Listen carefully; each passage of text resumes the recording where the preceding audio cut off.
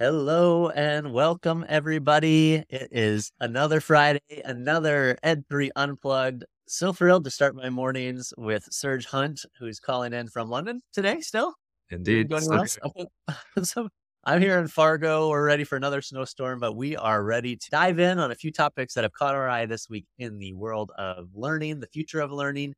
We've been talking a lot about AI, but we want to also talk about other topics. And so I thought today would be a great day to kind of look at some of the trends I'm seeing in the United States, specifically with law changes, but also at a general level. I think since COVID, there's more acceptance of alternative learning and parents actually voting with their feet.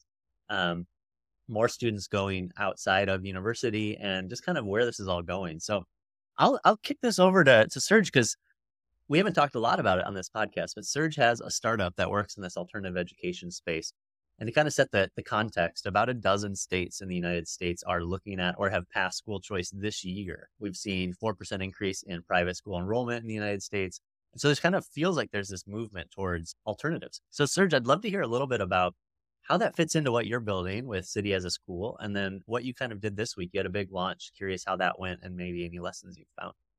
Sure. Yeah. It's awesome to see so much momentum like in the States. In England, we're still a little bit stuck. Like you guys definitely are pushing for like alternatives, and especially with the ESA movements, the micro grants that are happening, there seems to be money flowing to like alternative ways of doing things. We have a few things going on here in England, but they're not quite as exciting. Yeah, in general, I think school choice and giving parents that ability to, decide on whether it be electives and after school activities and empower more of that, or actually just full on alternative pathways. This is coming into the mainstream a lot, especially after COVID. And yeah, that whole space in general is just really tricky. I think I've seen Sora schools who are still a school, but they're fully online and remote. You've got after school programs like Synthesis and stuff, which are just after school. But the model that we're really poking at with City as a school is the idea of a learning ecosystem.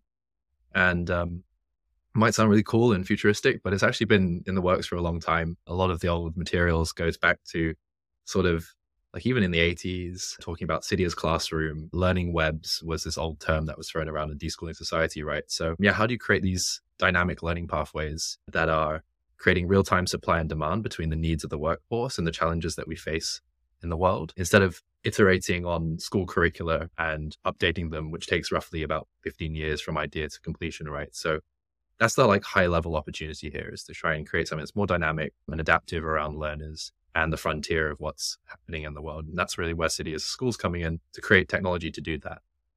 And so we partner with basically different industry providers, say Unity and the games industry, and say, okay, great. Well, like you want young people to be in your industry, send us some money and we'll create a pathway into there with our teachers dynamically. And this is also potentially free to the learner because it's talent flow for those industries. And so for skills gaps, you can think, okay, well, we want to close this skills gap. Let's fund this pathway. We bring in the teachers, we bring in the mentors, the content, and generate some of that content with AI. And then there's a new pathway into that industry. We launched last Friday, which has been really overwhelming, definitely drinking from the fire hose in terms of people reaching out and wanting support, which is lovely. And yeah, but it's still tricky because people need to trust these new systems. People need to demonstrate their ability to, do something better than the traditional education system. And that's really the big challenge that alternative learning faces. Yeah.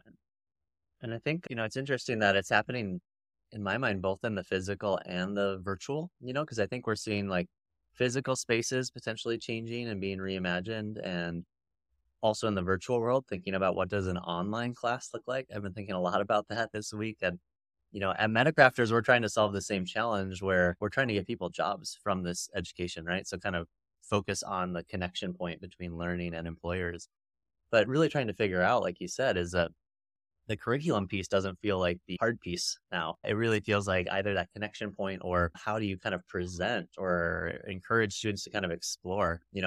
I've been thinking about, does the future online class, is it just a search bar like Google and it, is an AI that's bringing stuff up? Is it what you think of as an online class with a sidebar, right? And it's able to bring things along the way, kind of a sidekick. Something else is it, where it's like choose your own adventure, right? So based on what you do, it gives you A or B. So I don't know, how do you kind of think about that with what you're launching I'm sure you started building before this huge AI boom, and then you have this new technology that might force you to rethink UI and how you build it. But like you said, you are still using it. So curious how you think about the virtual reimagination of learning.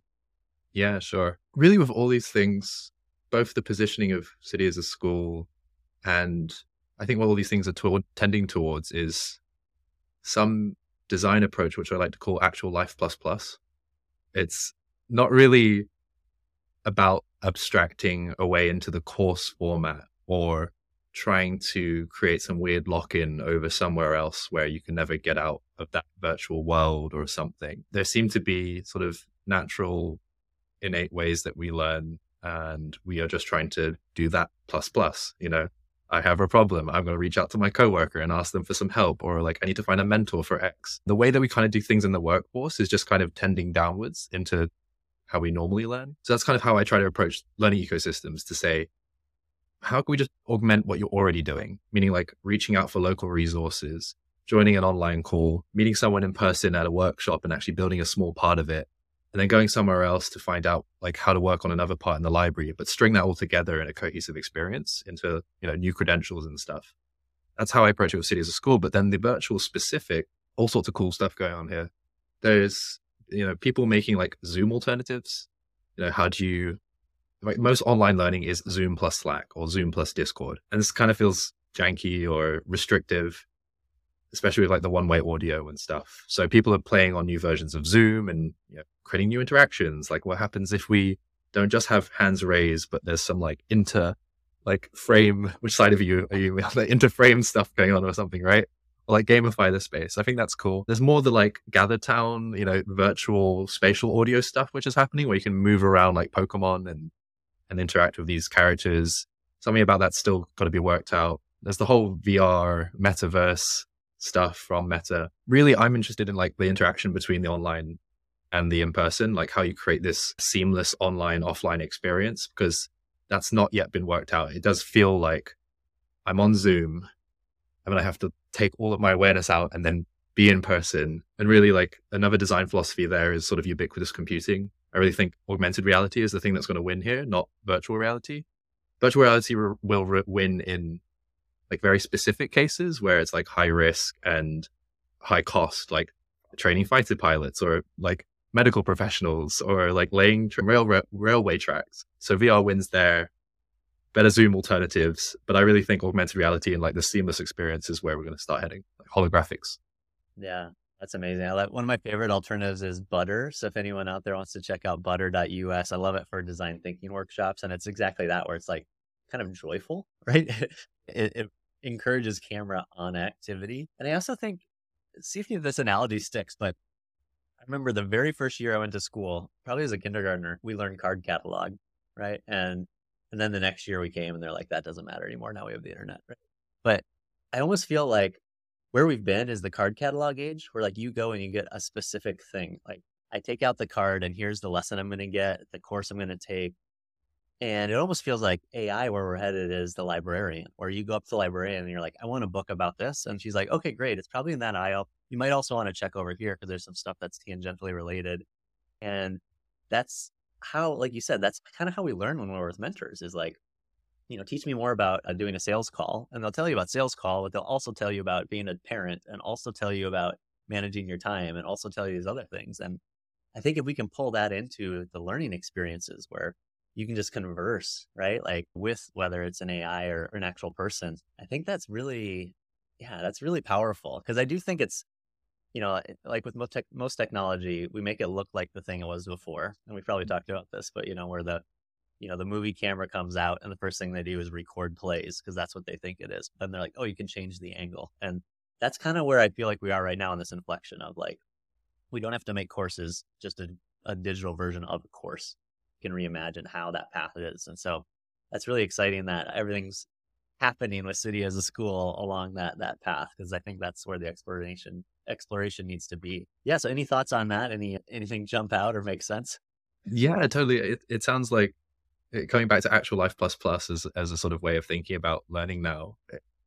Things are tending towards interdisciplinariness and, be my, negotiation coach, please ChatGPT. Like there's a new startup that's just come out, which is negotiation practice using ChatGPT as the interface for closing business deals and stuff. So, that plus, teach me about like marketing at the same time or something that's close and adjacent. So interdisciplinary learning, I think, is going to be a big thing. And yeah, in general, I'm really excited about that world. It's multimodal, so it's more inclusive. More people are going to be able to learn in the way that best suits them.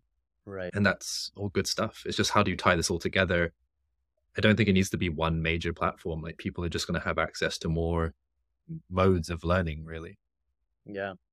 Yeah, it's interesting. It does kind of bring the Web3 ethos of interoperability to Like, education. And I think that's the huge flex that public education has, is that it's interoperable, right? Which is like you go somewhere else and there's going to be a school there. But I think now with technology and the ability to bring your experiences, with your chat bot, like the next teacher or mentor can have all that history, even if they don't themselves know it, right? It can be tapped right. into. And how are you thinking about that with City as a school in terms of, you talked about generating content with AI or generating learning paths. So one way is the employer says, hey, we want more people to get into game design, or we want more people to get into web development. Does it do that as well for the learner? Or like, how do you kind of anticipate where the curriculum needs to go? Yeah. So the first experiment we ran was to use ChatGPT, well, actually GPT-3, to take the job description of any job that a young person might be interested in. So let's say I want to be a AI developer at Epic Games, or I want to be like a software animator or something. Take the job description and then tell me which skills I need to land this job. And we were just doing this as customer interviews for onboarding to say, which skills do you like? Tell me a job that you really want to get into. And then this would output all the skills you need to do that. And we just talk about like, do you have skills in this? Are you missing skills there? And then what you can do is start building recommenders on top of that. So within a learning ecosystem, we can then say, oh, you're missing skills on, like double click on something. I don't know anything about animation in Blender. And then we can pull that course in.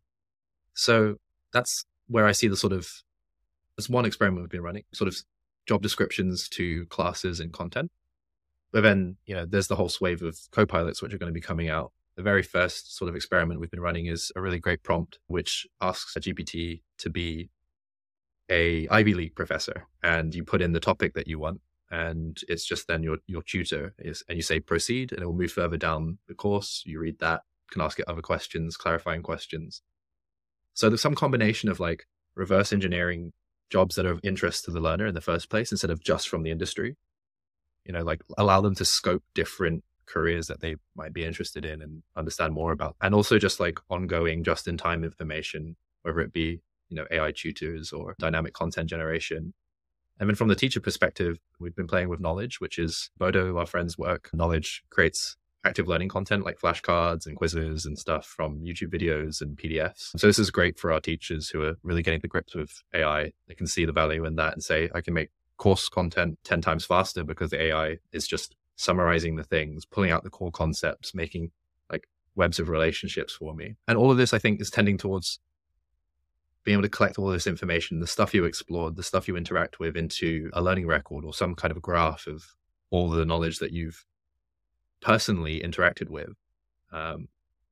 as a way of sort of demonstrating, hey, this is what I've explored. And this kind of leans into the whole second brain type thinking and long learning record. Some interaction there, I think, is going to be the new kind of way of credentialing what you know. Yeah, well, that's incredible. It ties together a lot of the threads we've had the past weeks. And I think about talking about how this technology can make us more human. And I think that's the key there is, something like Knowledge or creating learning content. It's not that teachers can do what they're doing now faster. It's that they can pivot when there's interest or need to go somewhere else and not Yeah. have to spend days or weeks preparing. Like it can be there in a minute. And kind of like with your tool too, like same thing for parents, right? If your kid all of a sudden like reads a book or watches a TV show or movie and is like, I want to learn more about ancient Egypt, and like now I can go take a class immediately, capture that moment of interest while Yep. it's still there. I know having kids sometimes fleeting, but you want to get it, and I just think that's an exciting future. So yeah, well, there's a lot to come, and this is going to be an exciting week. So just tell us in the next couple of weeks what we should be looking for and where people can kind of check it out to kick the tires on City as a School.